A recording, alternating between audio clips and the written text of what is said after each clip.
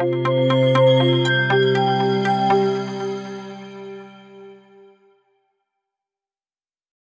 compliance, new challenges for companies.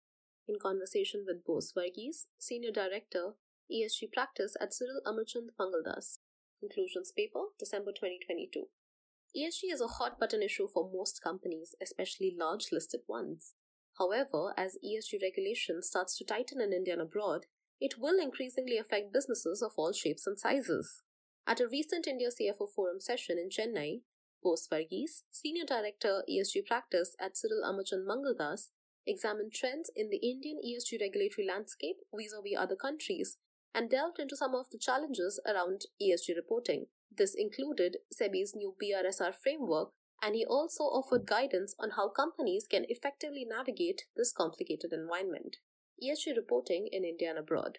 With governance and climate change related issues gaining momentum, the global sustainability reporting landscape is evolving rapidly.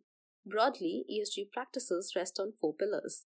The first concerns issues affecting sustainability and a firm's direct environmental impact, such as carbon emissions. The second focuses on people, their well-being and health, and a firm's people policies. The third is about common prosperity, or what the organization gives back to society, such as through CSR. The last pillar concerns governance, including the board framework and its accountability, transparency, and stakeholder management. Reporting norms have stiffened in the last few years. In 2015, the Financial Stability Board, an international body that monitors the global financial system, established the Task Force on Climate-Related Financial Disclosure, or the TCFD, to improve the reporting of climate-related financial information. The RBI is currently examining the feasibility of mandatory climate risk disclosures as per the TCFD guidelines.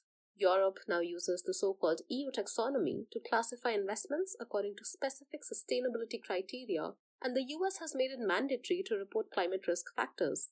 From 2026 onwards, the EU is also set to charge manufacturers a carbon tax based on the quantity of carbon embedded in a product. To stay ahead of regulation, companies should map the climate risks around their operations from short, medium, and long-term perspectives. They must also become aware of and adhere to established climate risk protocols, such as the 1.5-degree warming scenario under the Paris Agreement, while also establishing contingencies for a more extreme 4-degree warming scenario.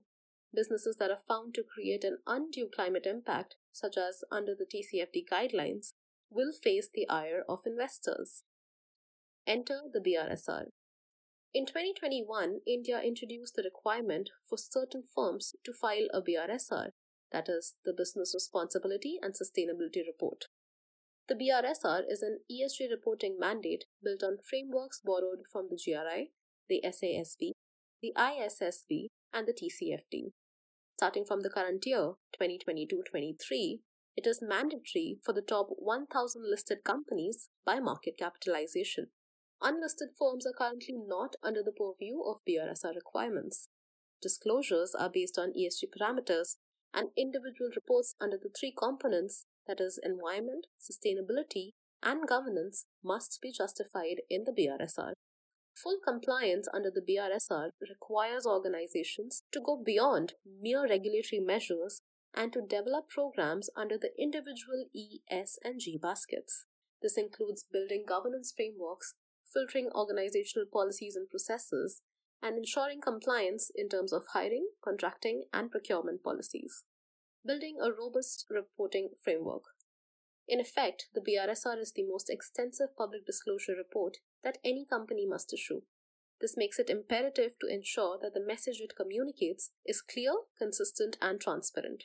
The challenge, however, is that many firms may not have a formal ESG program or defined policies around sustainability. Those who do have such programs or policies may actually lack the hard data on results and outcomes.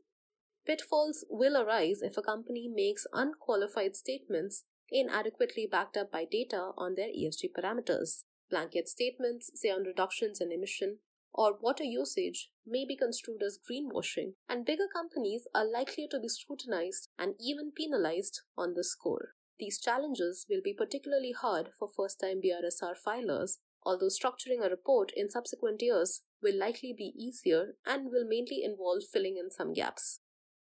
There is no foolproof way to ensure data integrity or to assign accountability. Most financial accounting and reporting systems have been developed over many years, but the ESG reporting space is comparatively new. Many of the accounting principles underlying it are still being drafted. Still, there are some best practices that would serve any large company well.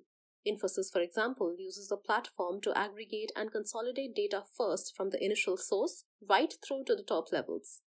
Across its campuses, it has installed over 10,000 smart meters to gather granular data. Importantly, it has also assigned clear responsibility for this process. The data so collected is readily accessible and thus verifiable in the event of spot inspections. Looking ahead, carbon emissions will remain the key focus area in ESG reporting. Finding ways to reduce emissions across the value chain is therefore mission critical. Most businesses will concentrate on the Scope 1 and Scope 2 emissions. Scope 1 emissions are produced as a direct result of the firm's activity, whereas Scope 2 emissions cover indirect emissions, such as from the generation of electricity that the firm consumes.